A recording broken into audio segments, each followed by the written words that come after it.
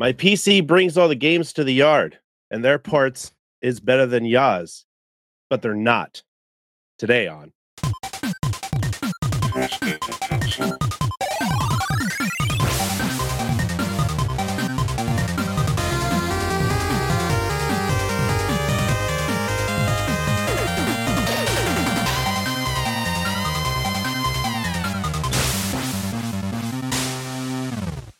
Yaz? What's Yaz?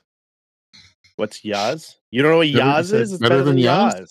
Better than Yaz. Better than yours. Isn't that a Swedish shark? Don't you have? Could Do be. you have Yaz up in Canada? No, we have yours. The Yaz? Yaz. Yeah, the Yaz.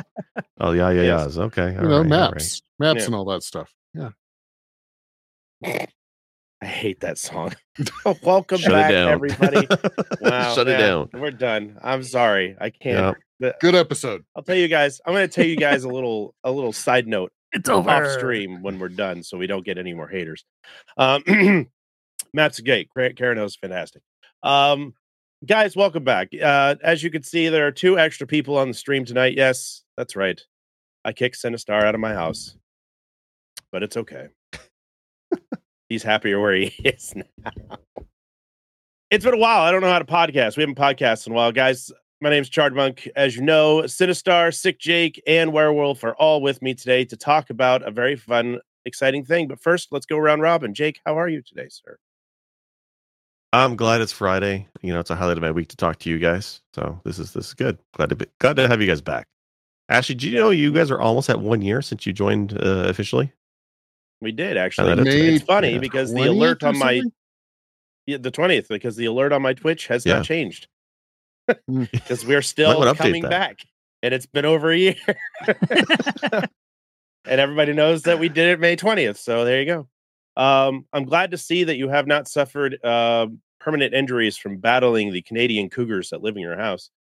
Werewolf, how are you, sir? I am well.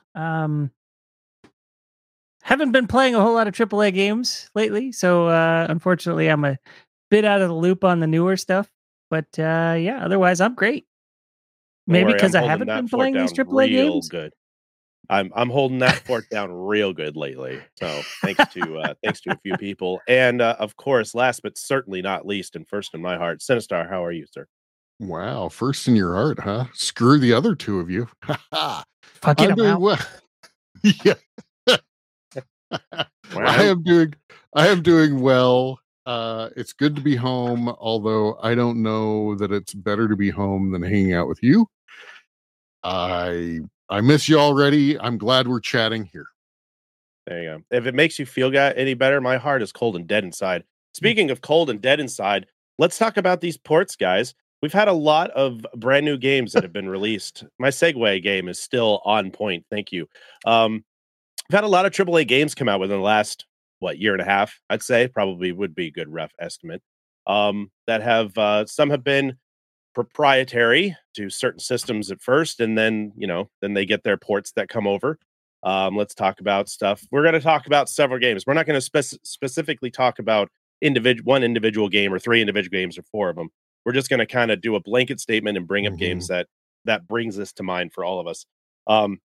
Let's talk about games like The Last of Us remake that was exclusive on the PS5 for a while, and then it got a port into Steam.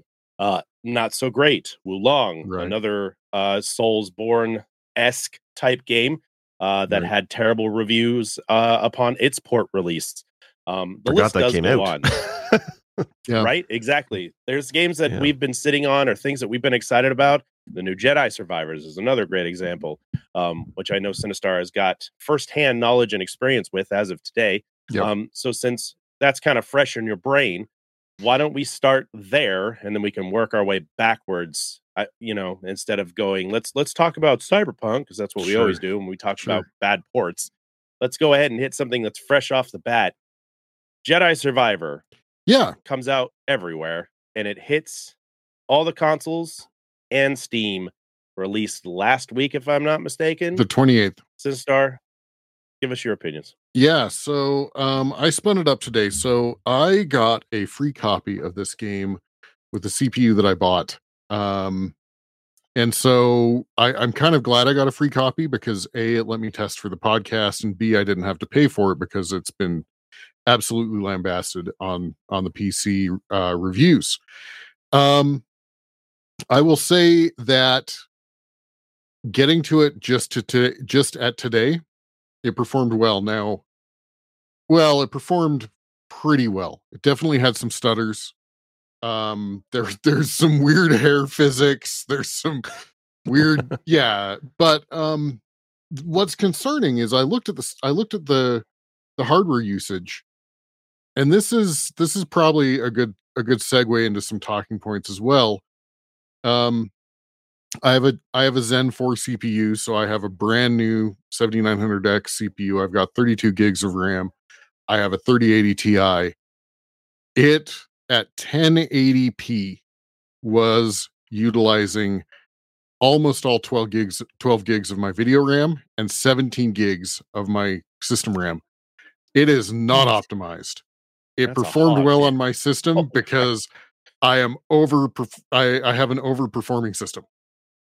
You know, so honestly, it's a little scary. Part of, and this is why I say it was a good segue. Part of my research over the last few days, I literally wanted to do a comparison, a side-by-side comparison, the best I could with PS5, which is getting good reviews, versus PC. A PS5, the specs are 3 years old plus. The CPU is a customized Zen 2 AMD processor. It has 16 total gigs of shared RAM.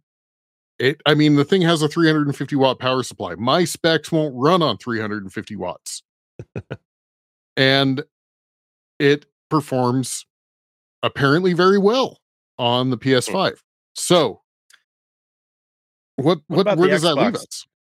Do you know Series Xbox, Series X stats by any chance off the top of your head, or is that going to be a mind palace kind of thing? I don't. I'd have to look it up, but I mean, the PS5 and the Series XS, I think, came out at roughly the same time. Yeah, they were very closely released together. And if you look at the life cycle of consoles, you know, because of the way that R&D works, they actually start essentially designing the hardware a year or two ahead.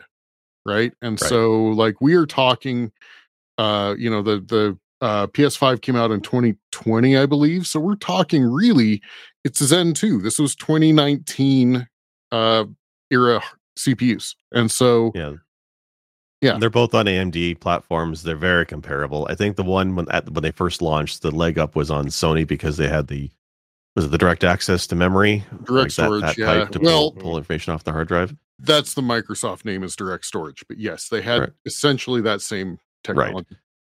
So, I mean, compared to PCs at that time, PCs were basically that was like a lower mid PC specs at the time it came out. But the benefit though is because they're home consoles, they're dedicated to gaming. So when developers make games for these things, they're making them designed for those specific platforms. But absolutely. But yeah. So, but to see like games that come out on console and perform fine, I mean, they may not be hitting 60 frames on console. I think most people at home accepted that very rarely will that happen. But to see stuttering and pop in and issues with not even 4K gaming, just 1080p gaming, 1080p 60 frames should not be a pipe dream in 2023. I don't understand why it's that difficult. Honestly, right? we've had solid. The lowest common denominator in 2023. Yeah. But yeah. Like, I mean, we've had solid 1080p gaming since end of PS3 life cycle, like PS4 when that came out.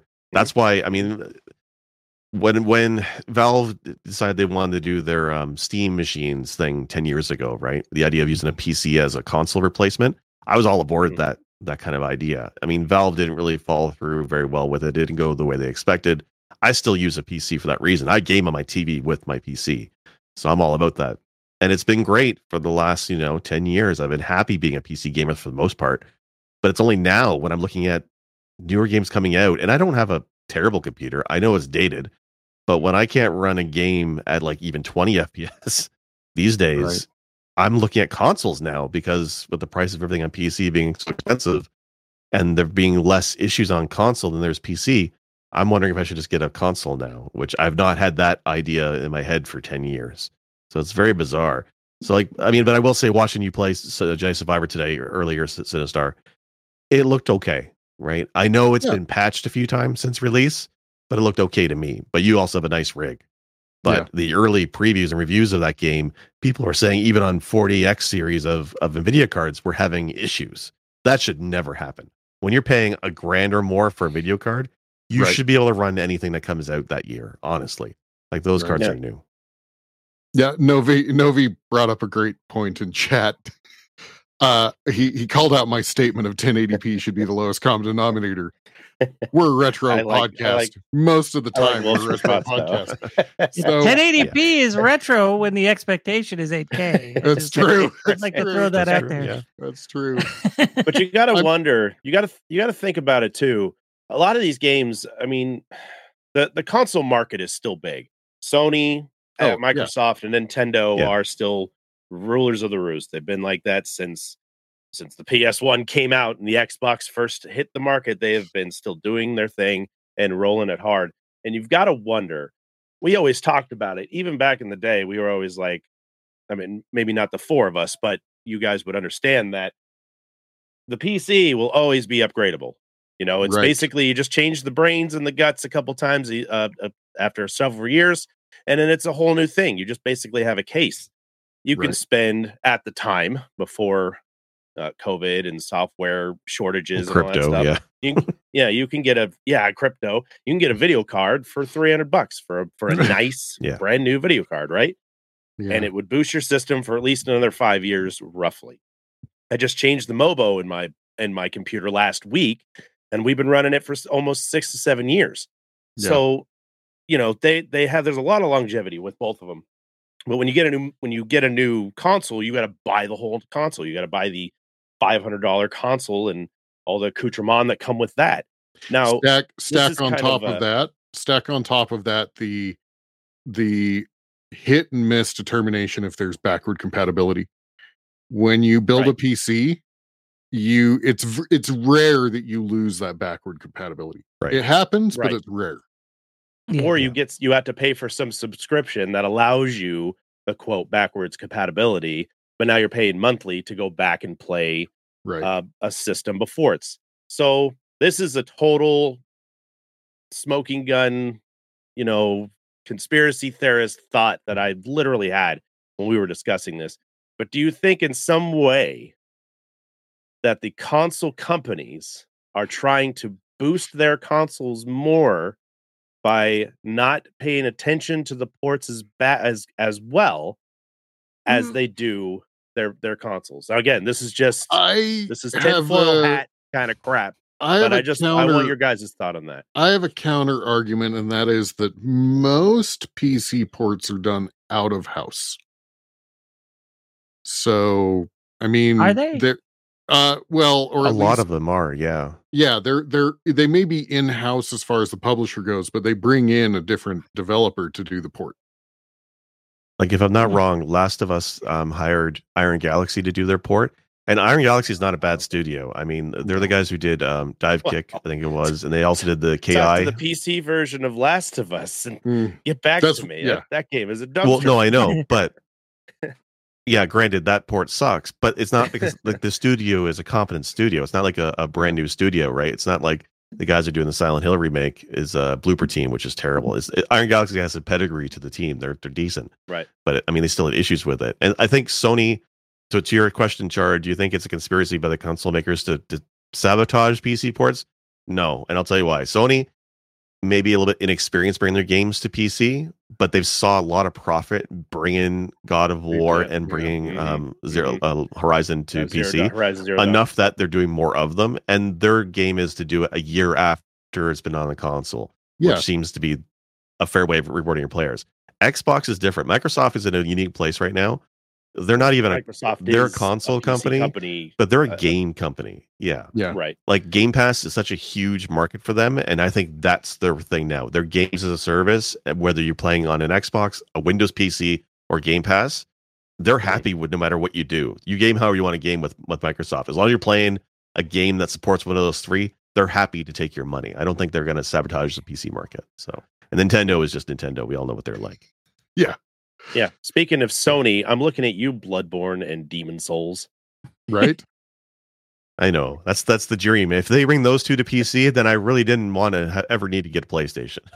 Right. Like they brought Spider-Man just recently, right? I've been waiting for that one for ages to play it, and I almost bought a PS4, and then they announced it on PC, and like, well, damn, I'll just play it on Steam. But even that game, and which is not a new game, runs like shit on Steam. Like I have no end of issues in Spider-Man, and like I have a 1650 Super. It's not a bad video card. My system is should be able to run Spider-Man, but the stuttering and the loading and it's just awful enough that I didn't want to even finish it. Like the performance was terrible, and that seems crazy to me. Like that doesn't run. That's funny because I have Miles Morales that I just recently got, and it runs very well on both my Steam Deck and on my PC. But I know that was released. It's so weird because Spider-Man obviously came out first, right? It came out exclusively for the PS4, and we just recently got its PC version. But Miles Morales had a PC version that came out before that, and it's running great, and it's from the same company, Insomniac, but both of the games. Now I don't know if they had someone, like you said, port it from another company, but they weren't that far apart from their release to the PC. Games like Days Gone, I believe, was pretty quick to the turnaround too. I gotta wonder if there were enough engine changes between the two games that it was harder to port one over the other, or etc. Right? Yeah. Well, they refined the engine over time, I guess, because they had a year between the two games coming to PC. Yeah. Right? Which kind of brings up Spider-Man and Miles Morales came out very closely together within their lifespan. Like when Miles Morales came out, I was like, even so, I mean, is a year going to be that big of a chunk of time? Because I remember beating it going, oh God, there's another one already coming out. There's usually have to wait like 7 or 8 years for this to come out. Well, you know what? How much does a year help? Look at Cyberpunk, right? I mean, we all jumped on Cyberpunk when that first came out. After a year, game is fine now, right? It took a year of patching, but they got it there, right? Cyberpunk's an interesting animal since you brought it up. Cyberpunk's an interesting animal because CD Projekt Red is first and foremost a PC gaming company, and they are a console company second, and that is actually kind of the opposite event of what we're talking about. There were significantly less bugs on the PC version of Cyberpunk than there was. I mean, they pulled from the PS4 store. Yeah. They pulled it, right? I mean, because it was bad. Yeah. It was bad. So is it back on their store now, or is it still off the store? Yeah. It has to be back up for sale. But did they bring it back? Yeah. I was under the impression they were going to be like, since the new consoles are here, we're just going to leave it on the new consoles, and sorry guys. Because it was bad. They fixed it and then relisted it. They made it manageable on the base PS4 and then they relisted it. But even on the PC though, it was pretty it was buggy when I played through it. It was you showed me pictures, Wolf. It was functionally broken in a number of ways. Like I had you see videos of things, and I have one where I killed the dude, and then it was in the process of him getting into his car. So then his car just followed me around. Mm-hmm. Like nobody did it. The cars just followed me around down the road and everything. Apparently he was driving Kit. Right. It's your backup ride. But like there was that, and then there was the crafting system was essentially broken. Like you could not buy the recipes except for the first time you entered a store. If the recipes are there, they're there, but that's all you ever got, right in that particular store. And I don't think they ever fixed it backwards for files. I think it's only for new files going forward after they patched it.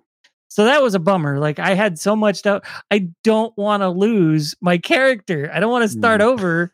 I'm great, with Stephen Keaton as my character, but I'd forgotten Stephen. Yeah, forgot Keaton. Yeah. Oh yeah, that was good. But I mean, think of CD Red Project and what they're known for.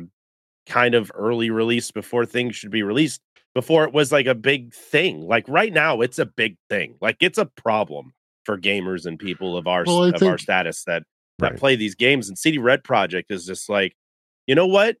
They're gonna release it, but I guarantee they're going to fix it. And they do. I mean, they Yeah. did it with They Witcher do 3. eventually. Yes. Yeah. Yeah, Like Witcher 3 had honestly, issues at yeah. release, and eventually they did fix it. And Witcher 3 is one of my favorite games, and Yeah, they exactly. they make good on it. But it's like, can they just not wait an extra year before releasing it? Right. So- Right.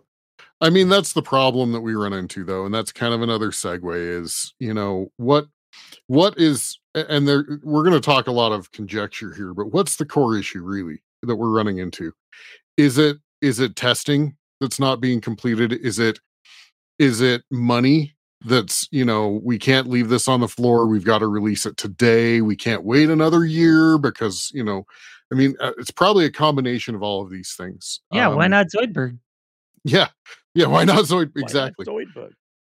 I'm gonna throw out an idea here, and that is because I've been in the software industry for a long time, not gaming, but software industry for a long time. And there's been a drive to actually remove dedicated quality assurance teams. There has been. I can't guarantee that that's the case in, EA and, Bethesda and CD Projekt Red and whatever. I can't guarantee that, but it feels very much like it because in the industries I work in, they rely on the devs to test. And the problem is the devs will test you can't blame QA. their product. Yeah. They will test their product. They won't test how it interacts with everybody else's.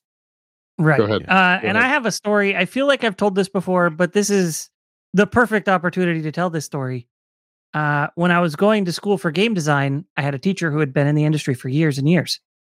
And this was back in 2011, 2012, right?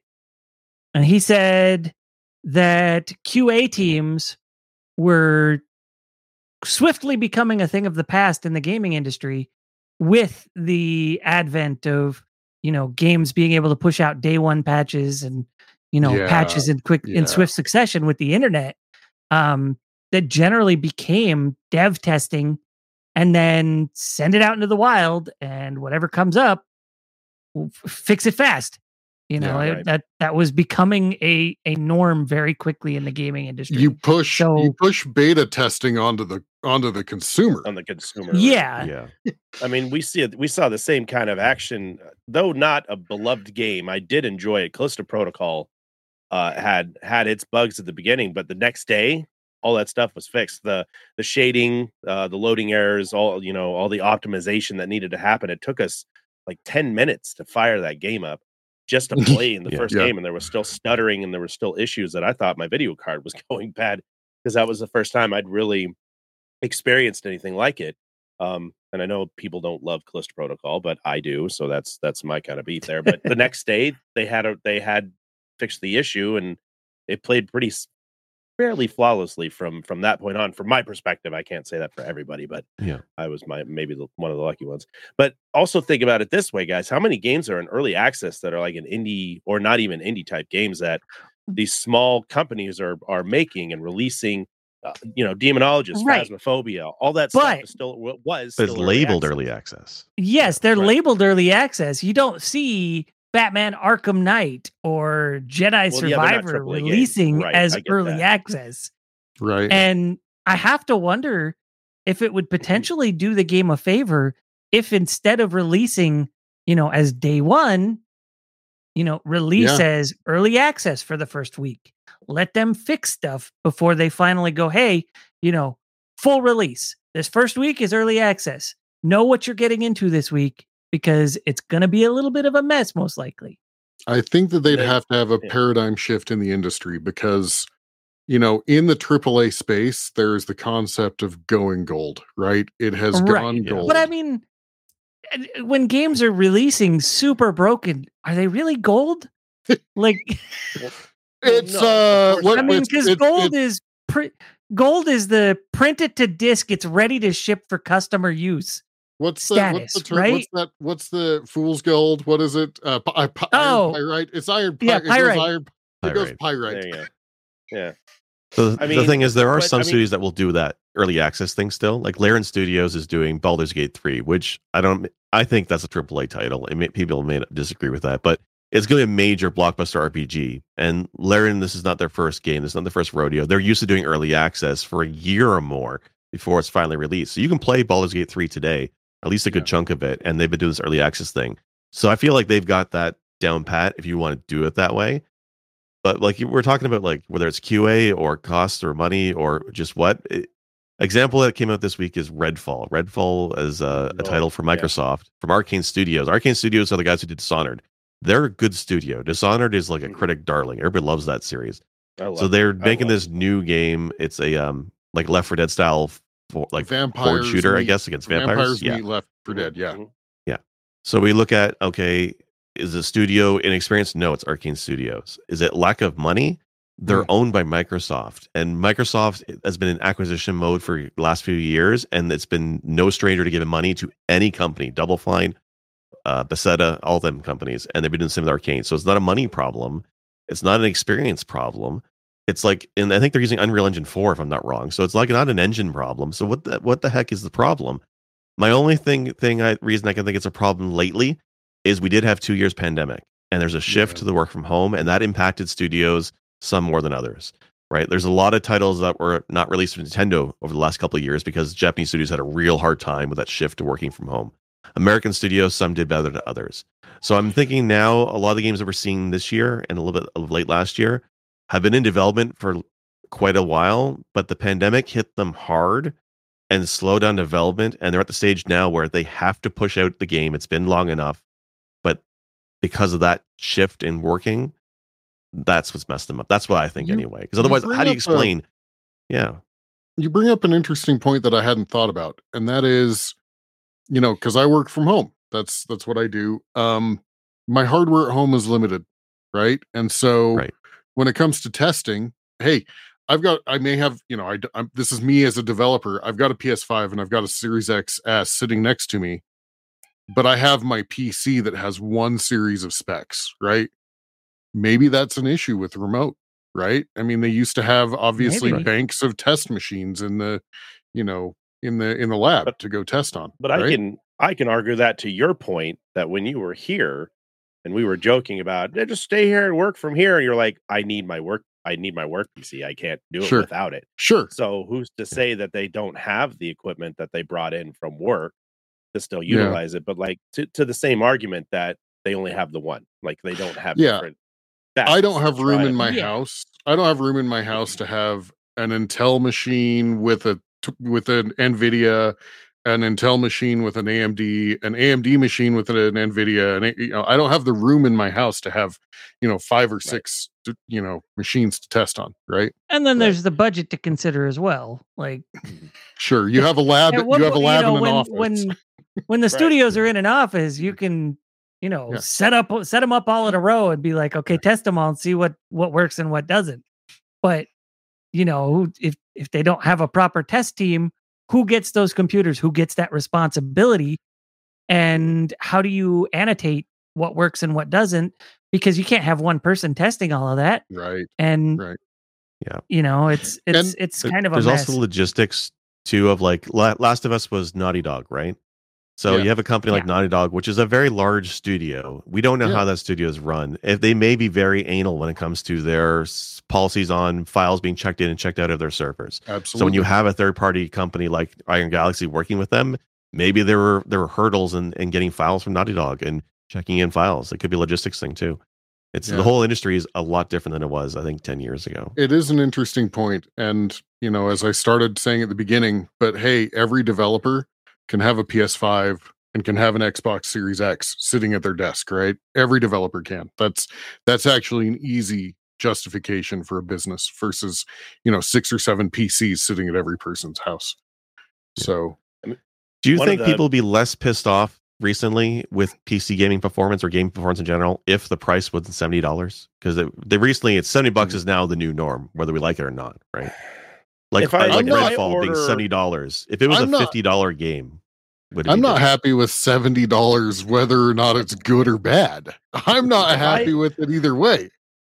Right. If I go to Razer, because you guys know my love of Razer, and I buy a keyboard from Razer at let's just say $250 for its newest Black Widow model, and I bring it home, and the RGBs are only half working because somebody didn't test that keyboard, I'm going to be pissed because I want a full product. Now, if Razer sent me a keyboard and said, hey, for $25, just test this guy out, see what it does, it would soften the blow. I do agree that it would be like, if I'm paying full price for something, I expect it to work to its fullest. If I paid the money I paid for the Steam Deck and it had the issues that it had, like right out the box, I'd be upset about it.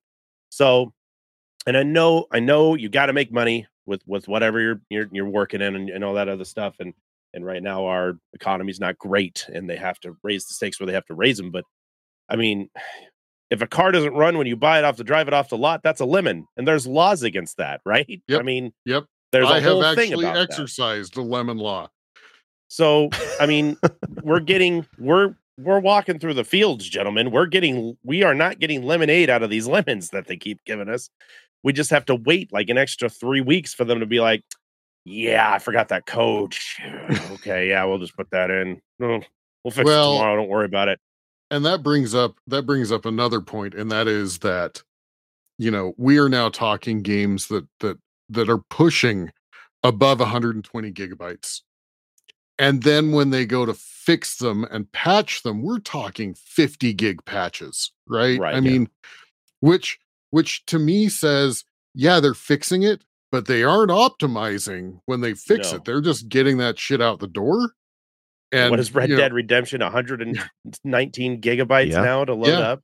Survivor's 150, I think. Yeah, Survivor's 150, and the patch that came out last week was 55 gigs. That's nuts. 55 gigs. For those people that have, most of your standard terrestrial internet, there's bandwidth caps per month, right? Like, like we pay for the unlimited, but otherwise we'd have 800 gigs as our cap. Right. Yeah. That's me. Hello. Who wants to stream television when you can download AAA games and like they're one right? My meter starts beeping halfway through a download. Oh, well, I can play for half the month and then I got to shut everything down. Oh, well, I can't patch anymore. Yeah, right. I'm stuck with it as it is until next month. Yeah, I'm stuck with it as it is until next month. So we got to flip the ticker. I mean, I am happy that these studios, and we'll talk Nier Automata in a minute, but I am happy that these studios are rapidly fixing, right? But the problem is the rapid fixes are massive. They are massive, and I think it's because it's get it out the door, we'll optimize later, right? So, yeah. And then there's Nier Automata, which, from what I understood, the PC port was a dumpster fire for a long time. Keep talking. Yes. So I looked into this because I was curious. You needed a fan patch to make it work for a long time. Yes. By a long time, I mean the big patch that fixed all the issues people had took 4 years to happen. Game came out in 2017. Right? Yeah. Game came out in 2017. It finally got fixed on PC in 2021. That's just in time for me to download. Yeah. When I got the game, I was like, I want to get it on PC. It's super cheap. And then I was like, sounds like it's pretty broken. I guess I'll wait for a sale on PS4. And I did just that. So yeah. Yeah, but even then, I played it on PC a year after it came out, and now I went back and checked before this episode, and I used the fan patch. That's how I played it, and I had no issues. The version that you can get now on Steam is like the there's some stupid name for it, the Yorha edition. It's like the all-encompassing DLC that's edition. The one I got. Yeah. And that's the one that's fix. But how wild is that? A company has a broken game and doesn't patch it for 4 freaking years, not until they release a new version. They're too busy building on Final Fantasy 14. The game company probably went and grabbed the consumer patch and just said, "That's our patch, and we're good." Yeah, right. Thanks, guys. We're reaching back a little here, but even Skyrim was kind of broken on PC when it released, because for a series that had, and all of them. Touch on that in a second. But for a series that was, it essentially developed for PC most of the time, that one they decided, let's focus on console and then port it to PC. And so the mouse and keyboard connections were kind of wonky. The controls were bad. It expected you to play with a controller on a PC. Most PC gamers are not firing up a first person game like that to be like, yo, let me pull out the controller and play, Right. I play on PC partially because I want keyboard and mouse, right? That's also not to say that Bethesda has always been like top tier for their launch titles. It's Morrowind, I'm pretty sure, has a memory leak that has never been fixed. Yeah, always a problem. It just takes a lot longer for that memory leak to become a problem these days than it did back It actually comes with a digital bucket the size of the one you get from Home Depot to fucking fill shit up. But it used to be like when it came out, that memory leak would get to where it was eating up like 80-90% of your RAM. Yeah. And I mean, now it would take days, if not weeks, to reach that point, but the leak is still there. It never got fixed. You were restarting that game not infrequently to free up the leak. Like if you had a day-long session of that game, you probably restarted it 2, 3, maybe 4 times. Yeah. So those games though, like Fallout 3, Oblivion, they all had issues, and the company kind of had the reputation of when they release a game, you expect a certain level of bugginess and jankiness to it. It's almost expected now. But now in 2023, they've got Starfield coming out later this year. You know it's going to have the same issues. Yeah. You know it is. They can't not make a polished game. The way they make their games and their expansive worlds, it's going to be buggy. But are people going to be this pissed off like they are with Redfall and Jedi Survivor? Are they going to have that same level of anger and rage against Starfield when that comes out? I mean, you can measure up to what the expectations of. We're going to go back to Cyberpunk because Cyberpunk's kind of the redheaded stepchild in this whole thing, I guess, or maybe not the redheaded, but it's the center of attention of buggy games. Because how long have we waited for Cyberpunk to be released? Like we heard about it, 7 years or 5 years? I think it was a 7-year development cycle. Right, yeah. and then they were like, we're going to release it, and then they pulled it. And they're like, we're almost ready, and then they pulled it. And it was like the 3rd or 4th time they were like, oh, we're just going to give it out there. And then they launched it and it was trash. It was a dumpster fire and they fixed it and all that other garbage. But I mean, how many times are they like making these promises that we're going to release these things and then they pull them off the shelves and redo the whole thing or whatever they have to do? I mean, I think it comes back to... That's what happened with Arkham Knight. Yeah. Arkham Knight was so bad. Like that was one of the first major review bombings for a AAA title, I believe. And it was so bad, it got pulled off of the Steam store. Yeah. Games don't get pulled off of Steam for not performing well. No. Right. It was doing so bad, they had to disable reviews on its Steam page. And then they pulled it off the store. Like, wow. Oof. I mean, it comes back to I'm with Wolf here. I think, or whoever said it, I think it was Wolf that said it. We need to either, like, Cyberpunk should have been released as early access, or we should stop giving release dates. Honestly. Yeah. It'll come out when it's ready. Hey, we're starting development on this thing. We'll see you in 6, 7, 8 years, right? Can you tell somebody that we'll release it next week or 2 weeks from now? Like, don't you know, like, if your product is so close to being done that you can't tell somebody, hey, guess what? Surprise! Spider-Man 2 is coming out in 2 weeks. You know, but that would be better for consoles and for PC. That would be better than Cyberpunk that got delayed multiple times, and then eventually, when they finally released, came out as junk. Right? If they delayed a year and had never given a release date, and then said, "Hey, it just went gold. It's coming out in 2 weeks." Yeah, like. Would it be better? Right. I think maybe or early access. I don't think it would. You can't, like, they give these big long windows to give people the potential to sock the money away, so that way when the game releases they can just go buy it, right? Or to buy the stupid kitsch. Yeah, and then like if you look back on Sega's history, that was one of their biggest missteps with the Saturn, was announcing, oh, by the way, you can go get a Saturn today. All of a sudden, people were like, the fuck? Like it's $400. I don't have $400. I don't get was expecting it paid to come out in today. 6 months.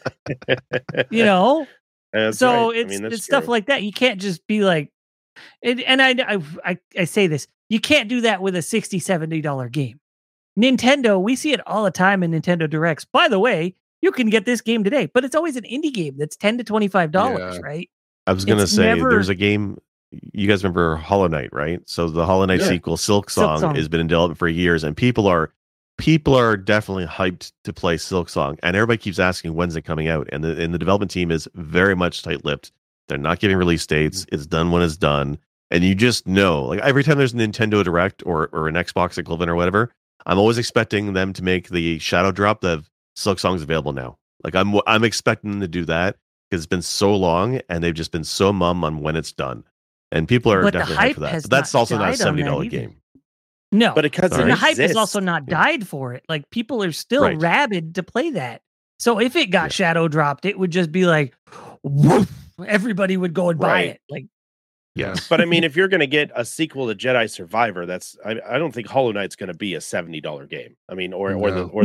No, it's going to be. If you're going to someone's going to drop you onto Jedi Survivor or Spider-Man 2 or one of the big games, they're going to tell you immediately when they have any idea that it's coming. Like, Tim said it's coming. Tim said it's coming. Get an announcement. Tim said it's coming. Yeah. No one's done anything about it. He wrote it on a freaking napkin at Denny's, and he's like, "This is it. This is it. Get it out there. Tell the people it's coming." And then and then we wait, and they're like, quarter 2024, we're going to see this thing. And then quarter 2024 comes around, it comes out summer 25.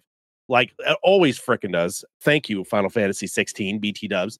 It's just, and it's going to be what it's going to be when it comes out. But why is it? I mean, there's been so much that's happened in the world over that's been going on between all of our businesses, all of our companies that we all work for, and all the things that we've seen. I mean, I work in manufacturing. I see that kind of stuff happening on my end. You guys work in software. You guys see that kind of stuff happening on your end. It's what the economy is doing right now, and they're trying to make their hay. So how do you keep consumers excited? You tell them it's coming out.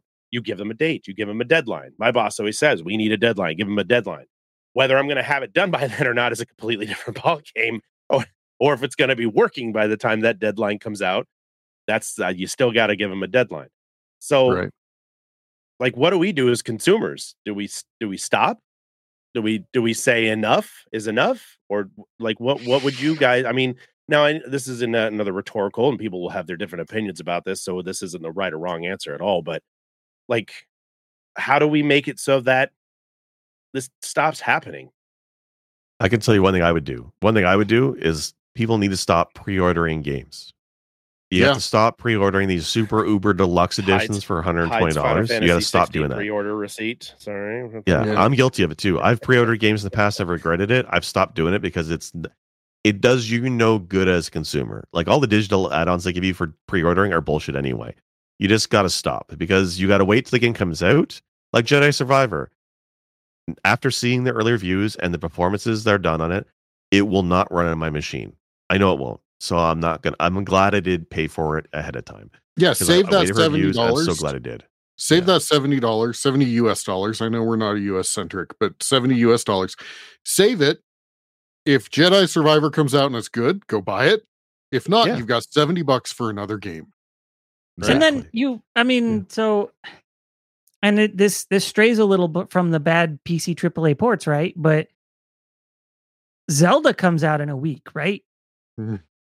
And who knows how the Switch is going to handle it, because that game, the Breath of the Wild, chugged at times on the Switch, right? Yeah. Well, and the Pokemon game was a dumpster fire that came out, right? Yeah. So, like, pre-ordering these games, like, especially when it comes to PC, because PC games, when they hit a sale, they go deep discount. Yeah. So when you buy a game, as soon as it releases or you pre-order it, all you're doing is paying the most for the worst experience that game is ever going to give, right? Yeah, 100%. And most of the time, I should say. But that's most of it. It's not always the case, because Nintendo games... You get new costumes and guns and stuff. Yeah, but like Nintendo games rarely go on sale. So that's a different beast. So if you buy it when it comes out or you buy it a year from then, you're probably still paying the $60, $70 that they're charging. It's just and it never nature goes of the deep console. discount. It never goes deep discount. Well, I think on top Nintendo of is like that- a 20 to 30% discount, right? Yeah. If that, On and top it's of usually that, third party. I'm not games. looking at Steam waiting for Zelda to come. It's not going to come. Right. Zelda Yeah. is not going to come But- to Steam. It is going to be on a Nintendo system, and that's it, or whatever else I can hack it into. That's it. There's no other way around getting any of those Nintendo proprietary games. Metroid, Mario Brothers, any of that stuff is always going to be built specifically for that system. So when you get Breath of the Wild, it's only going to work on that. So you would think that a company like Nintendo that only made games for their systems wouldn't have that issue, right? Right. I mean, Yeah. I would argue yes, but at the same time, Pokemon, whatever it was built for the Switch and was a poor experience on the Switch, right? And so, Yeah. like, the problem is the Switch was long in the tooth on the day it was released, and we're now what, 5 years into the cycle, Mhm. right? It's a I mean, glorified Android tablet, honestly. It is. Yeah. Yeah. It's not bad hardware. It's just it's not hardware that can compete with modern PCs and No. PlayStation 4, 5, Xbox Series there's- X, There's a very I don't want to different encourage reason- piracy, but honestly, if someone were to say, should I play Breath of the Wild now? I would probably say buy it, but then play it on emulator on your PC instead. But sure, give them the money for it, support the game, but it runs better on an emulator than it does on the Switch itself right now. And there's a Oh. reason that Nintendo games look the way that they do with, kind of the cartoony and the cell shading and all cell that, shading, because yeah. it's easier on the hardware, right? It is. Yeah. Yeah. They're taking the load off. Mhm. You're not going to have a Real Engine 5 system running on your Nintendo Switch, No, it's not going to look Witcher, like realistic detail. I've heard Witcher 3 on the Switch. It's a game. It is, as Guy Prime Yeah. would say, it's a game. I've heard it has echoes of the Witcher look. Is it like Dead Rising on the Wii?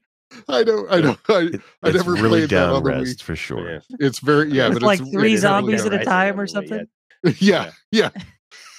Hey, They I all like come the in clusters Switch. of Don't 4. get me wrong, but it's not Yeah. it's not a AAA gaming machine. To be honest with you, No. like outside of Nintendo's properties, it's anybody who's making ports for it. Like anybody's like Ubisoft or EA bringing a game to the Switch. Like Microsoft announced they're bringing Call of Duty to the Switch, mostly because of that whole issue they're having with Sony right now in the lawsuit. womp womp. But like, I mean, you're gonna say you're going Call of Duty to the Switch? No, you're not. What, Call of Duty Kids Edition? Like Well, Call of it's Duty gonna be the card game? it's going to be the Like- mobile Call of Duty, isn't it? Yeah. There you go. Even then, There you I don't go. know, because mobile Call of Duty it runs It's going to pretty be a hot. Like tactics that's game where you yeah. make all the calls for your soldiers. I just don't see It's it. the Call of Duty RTS. Yeah. Yeah. Click and drag, No, turn-based. It's easier with There you go. turn-based. turn-based. But Yeah. yeah, So- there's what about Yeah. what about games? Okay, this is straying a little bit from the idea as well. Sure. But what about there was a recent Call of Duty patch, and I on point here, that broke the game for a lot of PC players. It Mhm. made the game unplayable. It was a game that people paid for and have been playing for multiple seasons, and then they drop a new season patch, and then the game is unplayable for a good 10 to 20% of players. Mhm. And they're not rushing to fix this problem for players. My What question, do you do at that point? My question is did this coincide with the new version of Call of Duty coming out? Right. Did they break it so that they can give you a head up on the next one? No, I remember. It coincides with people pre-purchase battle passes now in these games, Mhm. which already yeah. stupid. I'm sorry yeah. if you do it, but you're stupid. Wow. Sorry, I will not YouTube back down and, from that. Hot take. and podcast viewers. Never But, if already don't pre-order games. Do not pre-purchase digital content that you can just buy after the fact. The moment it releases, it's not a problem. Don't give them money ahead of the time and then Yeah. find out it doesn't work because you don't get it back.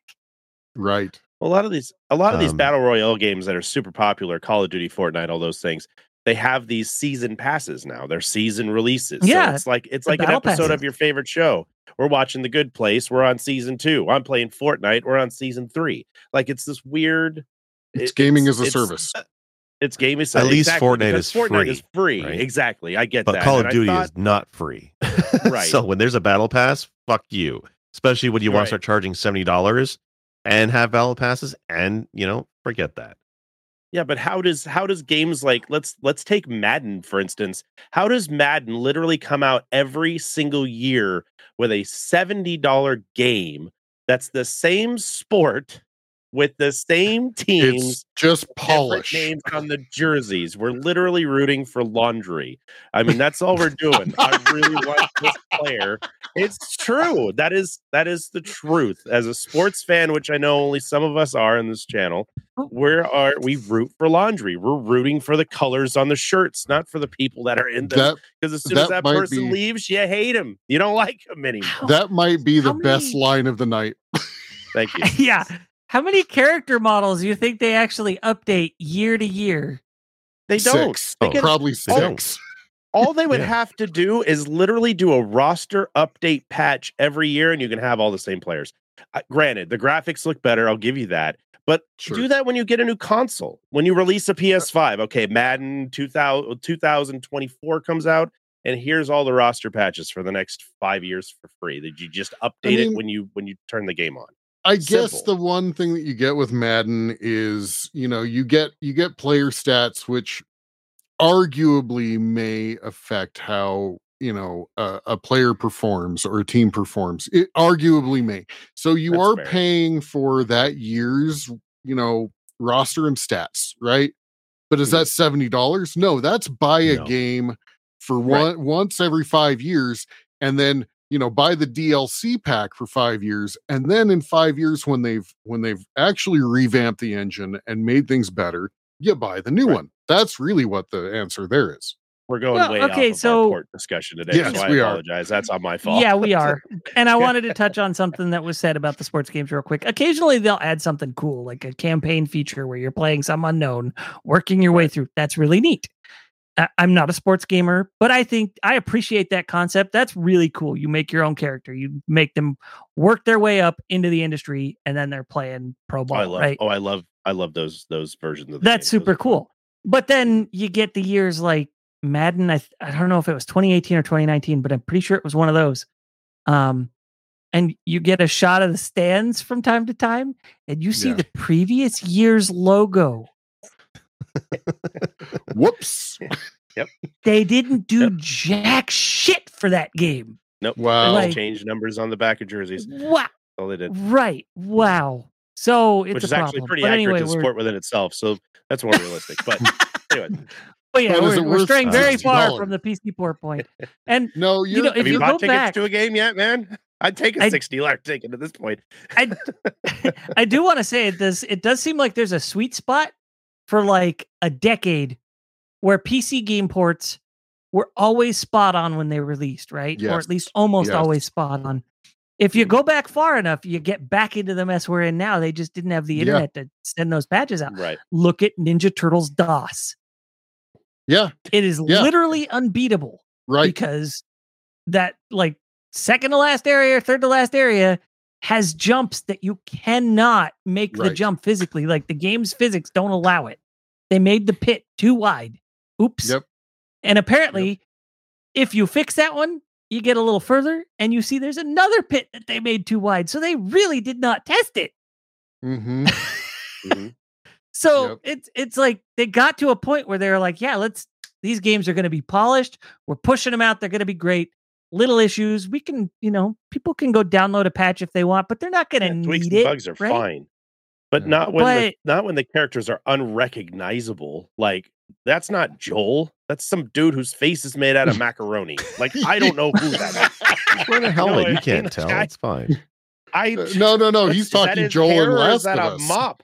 Oh, what is that? Yeah. Literally he had these. It looked like he took mascara and like painted on his eyebrows. As thick as possible. I gotta see this. Heavy. They were heavy. Look up Last of picture. Us. Look up Last of Us PC port graphics, and I think if you add Joel, you'll see like it is mascara across his his beard looks like half he the dipped his bottle head. is Oh used my in one gosh! His beard looks like he literally dipped his chin in tar. Yeah. Oh, They look like patches. My beard is less patchy than that. And it's it looks like you shaved one of the apes in Planet of the Apes. Oh no. It's bad. It's bad. Oh my. Bad. Dr. Zayas, what happened to you? I long for the days that there was a time where I'd be like, these games are both coming out for both systems. And I could say Cyberpunk again was one of those games that I was like, listen, I have these consoles, but I'm waiting for PC because I want to be able to boost it. I want it to run awesome and look great. And we haven't seen those days yet. Now, for Sinistar, how many games I think I would have purchased that I'm like, hey, this is out for PC. I'm going to buy it. And he goes, do not buy it right now. Stop. I don't read the reviews. I don't care. I see the name and go, oh shit, I wanted to play that. Boop, here's my $70. And he's like, I don't remember what game it was, but one of the there was a game I pre-ordered, and it was so bad it taught me that lesson. It taught me that lesson to not only not pre-order, but to never buy a day zero game on release day until I read the reviews from known reviewers, because like you go to like IGN or these other and you can't trust them, right? No, you can't. Of course not. Of course not. No, the site I used to use for years was Giant Bomb, because Giant Bomb used to do quick looks. They do basically hour-long gameplay sessions where they play the game. So you could see for yourself what the game played like. I used to trust them, but actual written reviews, I mean, I'll peek at a score or a Metacritic, but for the most part, I want to see actual gameplay before I judge. Yep. Right. So I did buy, and it wasn't Cyberpunk. I relearned my lesson with Cyberpunk because I pre-ordered Cyberpunk because I was so excited for that game. Now, that said, I mean, this was I think my first guest appearance on the podcast. I didn't have as bad experience with Cyberpunk as a lot of people did. I enjoyed it from day one, but it was buggy as hell. Oh, it was, but I feel like Cyberpunk, it was not broken in an unplayable manner. Right. It was broken in a way that you could play 99% of the time on PC. Right. And for the experiences that were broken, if you go in knowing it's broken and still expect to have fun, you're going to have an absolute blast because of how broken it is. It was just funny. The stuff, like the issues I had in the game usually were just like, this is hilarious. Like, because it wasn't game breaking, it was mechanic breaking. And there's a big difference in the two. or it was like Skyrim, when Skyrim first came out. It was going and trying to figure out how to have your character fall through the map or like stretch into oblivion, and if you're doing that as an experiment, it's fun, right? So, when it's expected, not when you're like battling a big baddie and then all of a sudden your guy gets obliterated, cut in half because he stepped on a rock, or Demon Souls decides to crash on you, or Demon Souls decides to crash on you while you're fighting a boss. Another one of Skyrim's major bugs happened before you even made your character. So it's not like you could be mad because it only happened sometimes, but you wake up, hey, you're awake. And then the cart just like flies off into the sky while you're on it. Yes. Like that's hilarious. That's not gonna break your game, right? Right. It's stuff that's memeable and funny instead of just game breaking and frustrating. And when it's memeable and funny, I don't mind. I'll have a blast with that game. Yeah. It's when it's game breaking and pisses you off that it's a problem. And unfortunately, that is the case with most AAA PC ports that have problems these days. So that's, I guess I'm going to circle around and kind of give my take on the case of like Call of Duty where they release a breaking patch. I don't have an answer. I don't have an answer for that. But as a PC gamer, because I'm still a PC gamer, all I've learned is 98.5% of games will become playable. You just have to learn to wait, right? And sometimes so 4 years. Well, there's few studios that seem to do it right on a consistent basis. I was going to ask, is there any studios that you guys feel like are not having these game-breaking bugs on day one? The only example lately, and I mean lately, has been Capcom. Capcom has had a resurgence lately of doing some really great games. I mean, they remastered the Resident Evil series, which for the most part seems fantastic. Monster Hunter World and Rise, pretty fantastic. I mean, Street Fighter 6 demo came out, and it was, for a demo, it was amazing. I'm looking forward to the full version. Capcom seems to be a company that lately, I'm going to say it again, lately, I've not seen any major issues with their PC games. So there has been issue with Resident Evil 4 that I can personally speak and attest to. Novi brought up FromSoft, and I will mostly agree. But Elden Ring did have crashing issues for the first week. It did. Yeah. But then they fixed it after, like, because I know that I was playing at the beginning too. No, they didn't have. It had issues, Jared. It's not. I know it's a perfect game, but it had fucking issues. You were beating your computer up. No, you guys just turned it off and blamed it on the patches. Don't lie. I have 90 hours. I think I know a thing or two about Elden Ring, Jared. And the game had issues in the first fucking week. But after the week, they patched it, to their credit, relatively quickly. And after that week, I had zero issues. Yeah. Right. Dark Souls was a game that had issues on PC for a long time, though. Yeah. Yes. So that was another one where a fan patched it. And that's how you played it on PC if you wanted full frame rate. Yeah. But I agree. I think the Resident Evil games, from my memory, have been pretty good from launch. Resident Evil 7, 8, the remakes that are coming out. 7 and 8 have been flawless. They were great from I'm trying to think if there are others. Is this? I never really heard anything bad about Hogwarts Legacy, but I never played it. I did. There's some stuttering, but not very much. Yeah. Not that I saw. But here's an interesting thought: is this AAA PC port issue more of a Western developer problem? Well, no, SquareSoft, right? SquareSoft for sure. Well, I worry sometimes about SquareSoft games.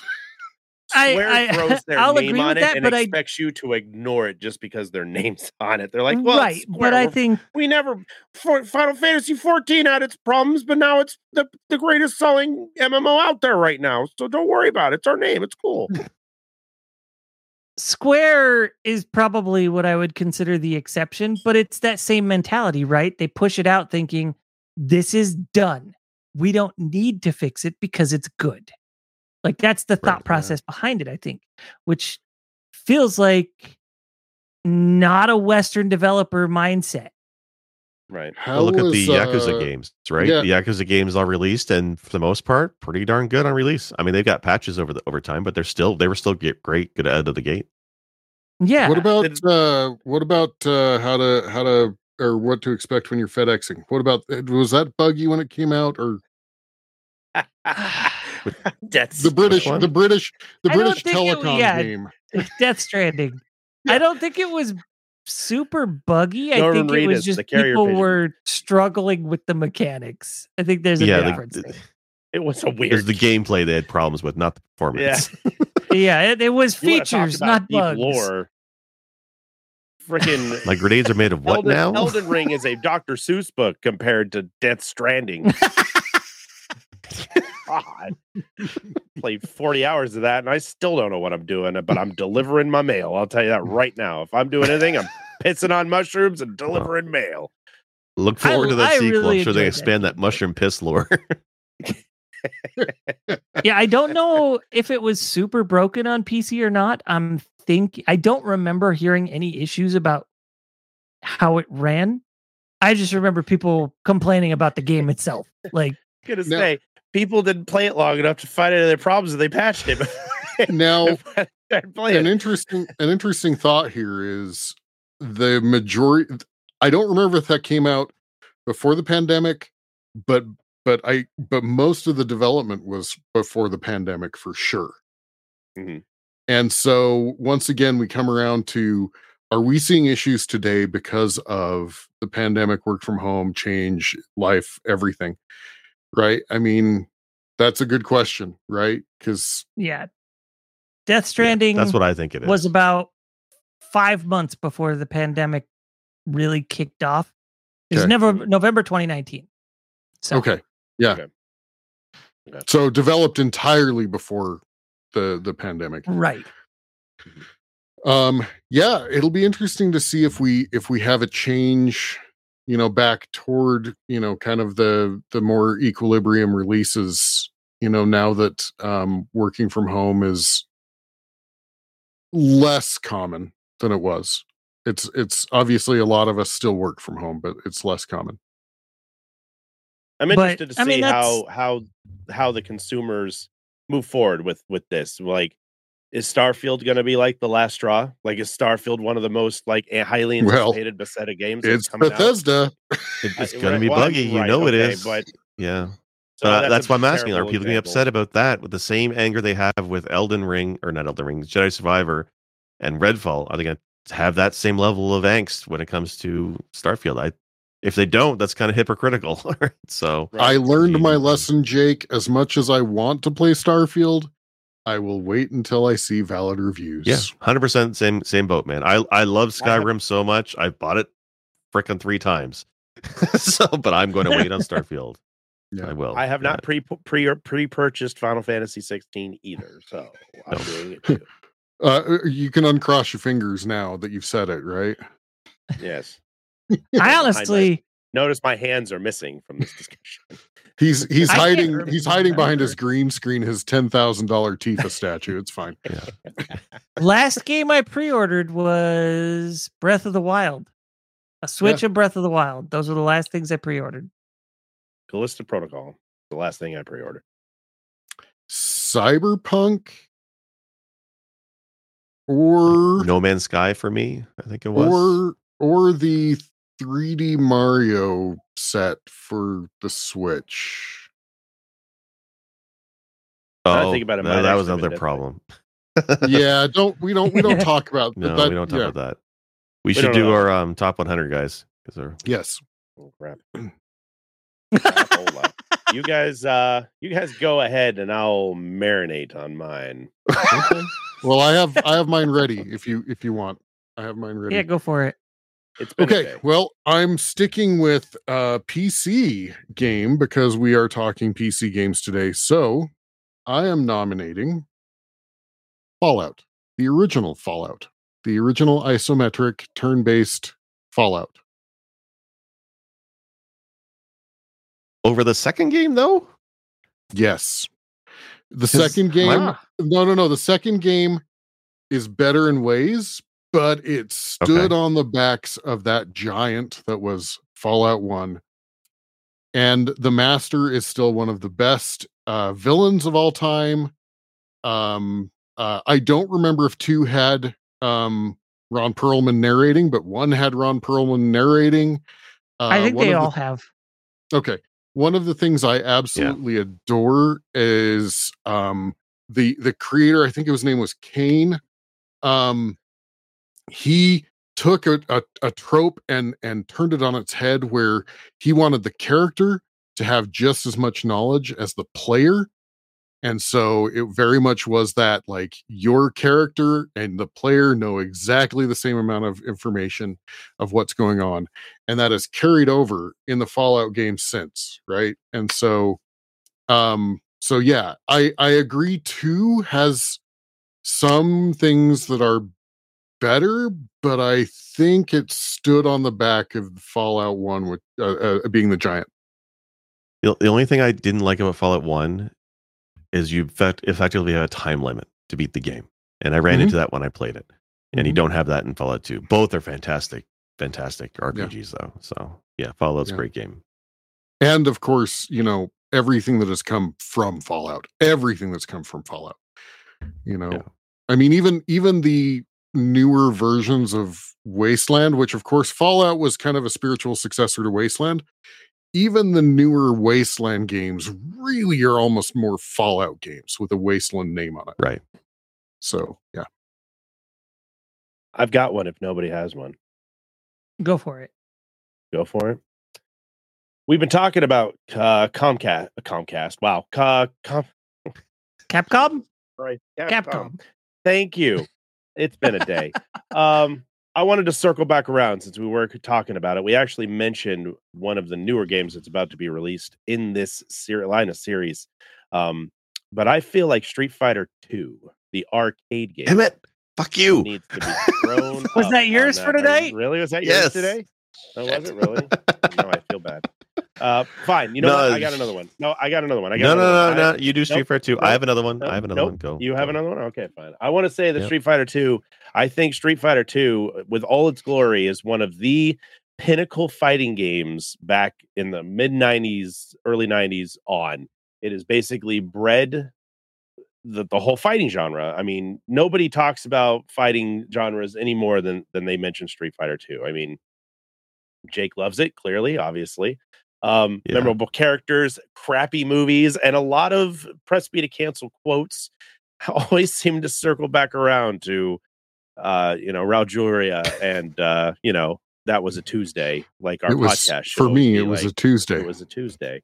So I want to go ahead and I want to throw Street Fighter 2 as being one of the has to be up there top 10, top 100. Soul Archaic, who's hanging out with us in chat, who's an IRL friend of mine.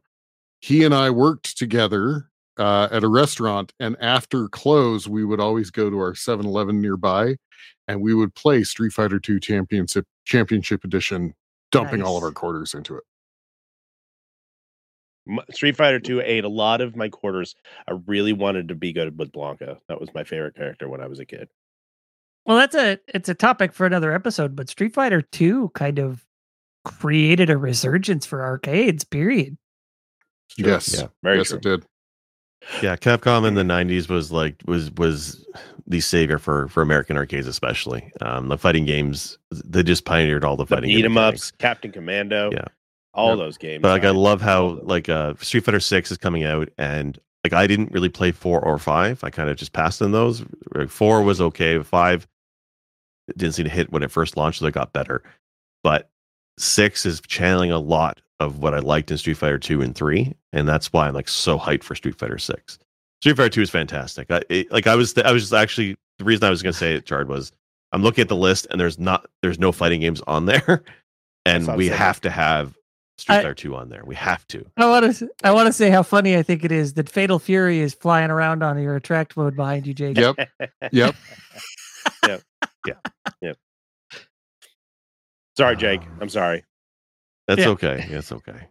All right, who's next? I'll go. Cool. So I want to put forth Mega Man X. God damn it, that was going to be mine. You're kidding me. That was the one I was going to fall back on. I'm not even kidding you. But I was like, Jake, never mind. I'm going to pick this. And then you would have been like, damn it, I'm hanging out. What's funny is that's Jake's fallback too. I don't suspect that much, but no. Wow. So Mega Man X really, I feel like it made Mega Man a little more palatable for people who were not fans of the NES Mega Man games, because it was faster paced.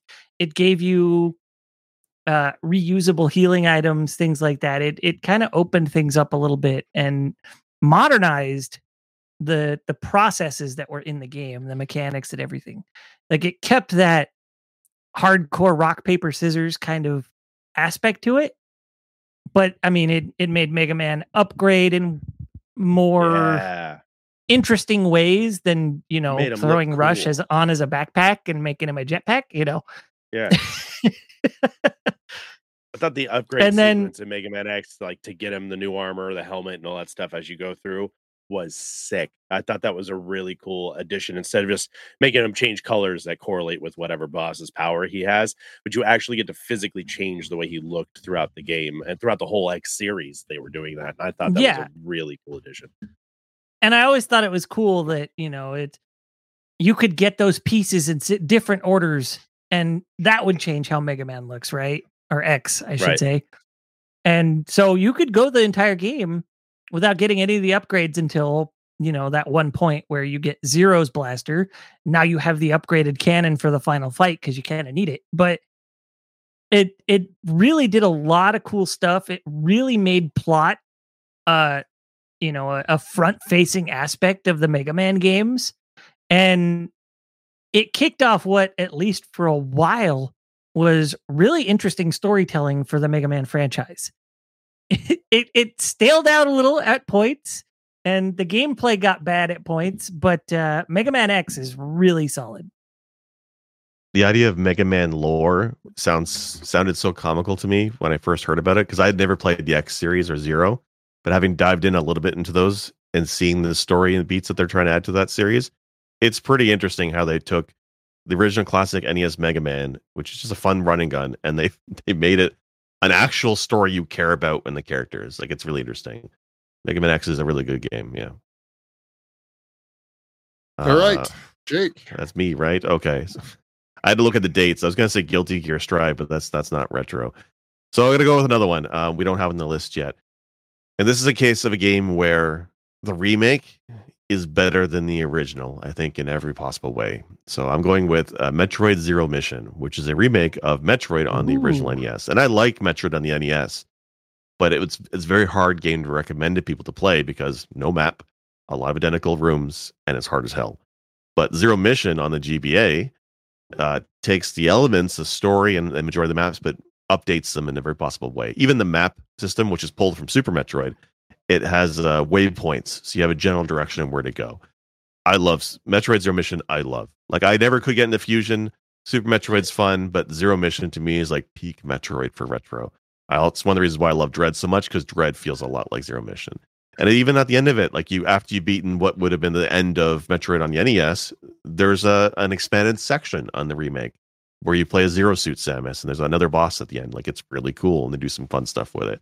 So for me, like, Metroid Zero Mission is one of the best games in the GBA, and is definitely a great one in the series to play. Yeah, I could not get enough of that game when I played it initially. I actually remember playing through a good chunk of that game, and I absolutely loved what they did with it. It felt like Super Metroid, but better, weirdly enough. Yeah. Like, it took it merged what was great about Metroid and Super Metroid into one. And then it also gave you plot, storyline, dialogue, right? Like, and additional content. Like, it wasn't just a screen for screen remake. It was literally a massive update. And they did it so well.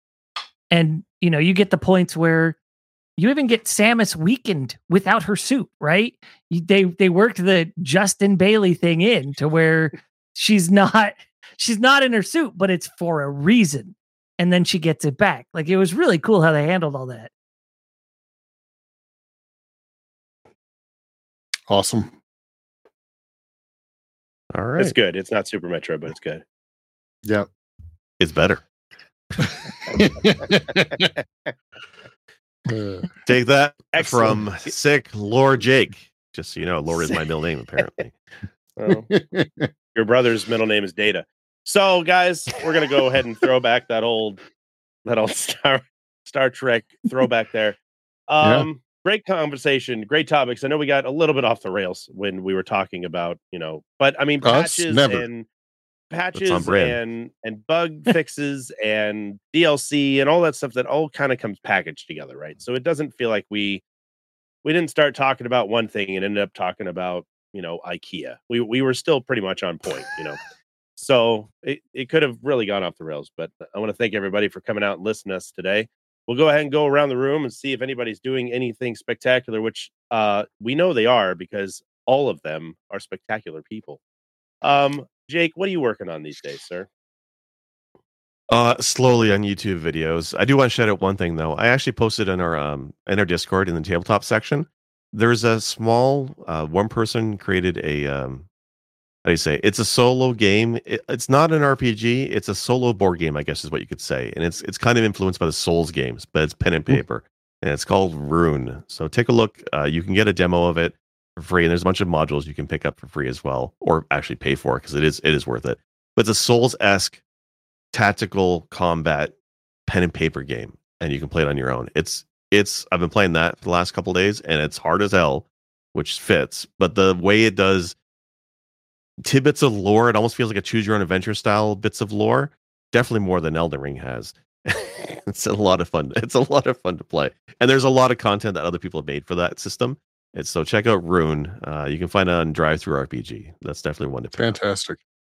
Make sure your character has the naked run for Rune. Sinistar, what are you working on today, sir? Well, I've taken a bit of a hiatus, both unintentionally and intentionally, from streaming, but I am back this coming Monday, which will be the 9th, 7th, 8th, whatever that date is. May, around that time. And I will be back with Chrono Trigger. We're kicking it back off, and come hell or high water, I am going to beat that golem. Love it. I love your enthusiasm on it. Werewolf, my friend, what have you got on your plate, sir? I have been tossing back and forth whether I want to record Final Fantasy 3/6 for the Super Nintendo. I think I'm going to play it with my kid so he can play it with me. Otherwise, I've just been playing through a few indie games on my Steam Deck. I'm currently playing through Unmetal, which is a total parody of Metal Gear Solid. And it's making me want to play the Metal Gear Solid franchise because I have them back here on the shelf. Very cool. On the PS3 and the PS4. So I might have to finally work through that franchise front to back. So that we can eventually do an episode on it, because I think Metal Gear is one worth talking about. Very cool. That means I got to start playing them too. Well, all right. Chard, what are you doing? What am I doing? I'm Not streaming. I'm back to streaming. I took a good week and a half off to hang with friends and celebrate the old B-Day. So that was a good time. We started playing Demon Souls as of yesterday and today. Tomorrow, I am going completely Sinistarring, and we're going to start a new game. It's not a new game, it's an old game, but it's the beginning of the franchise. I have this itch that I need to scratch, apparently, and now that I have Resident Evil Remake 1 through 4, I figured that Saturday can be dedicated to the playthrough and the discussions of the new remakes versus the originals. Go ahead. Yes, Wolf? Are you going to do the year of Resident Evil? No, I'm just going to do 1 to 4 and be done with it. Callback. Code Veronica, yeah, right. Umbrella Chronicles. Do all of them, man. No, I'm just doing the remake. Resident Evil Survivor. We're not going crazy. All the classics.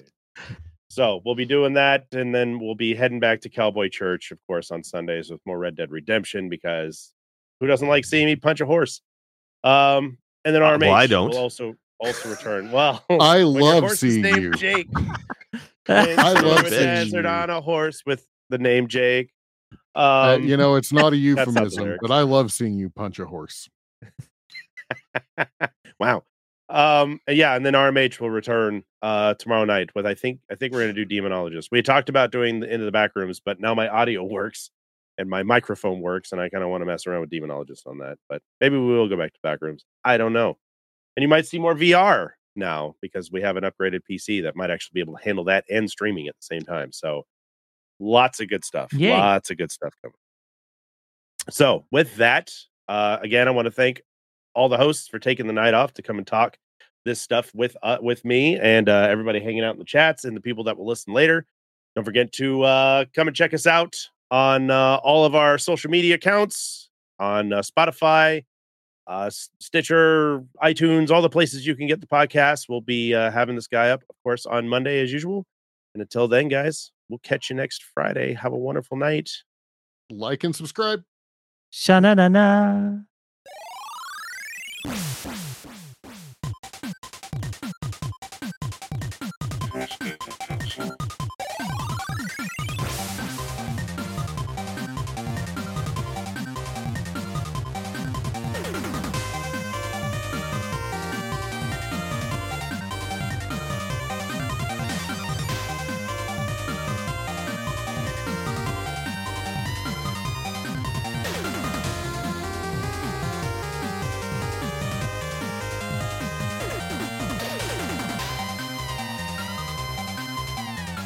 initiative.